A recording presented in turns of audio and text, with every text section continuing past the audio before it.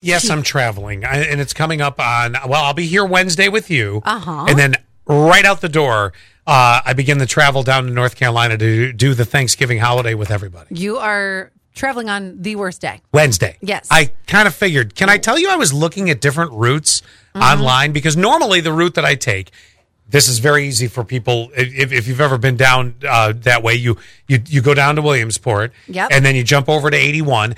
81's fine till you get to Virginia. Then everybody forgets how to drive. And then you cut over to 77 and then I-40, and there I'm in North Carolina. Is there any way you can avoid Virginia? That's the worst.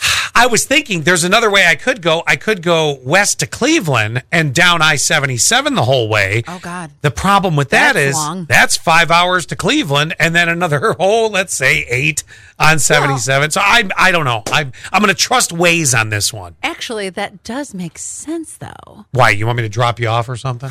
No.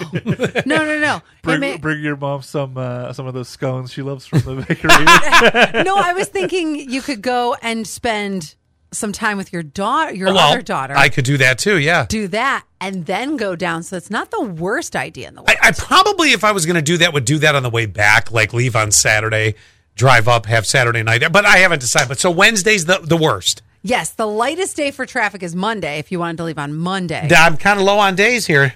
And you're also in a good spot if you decide to return home on Friday, which you're not. No, I'm coming back on Sunday, so I'm driving the 2 worst days. Now, I did hear something. I actually read this a minute ago. It looks like Tuesday.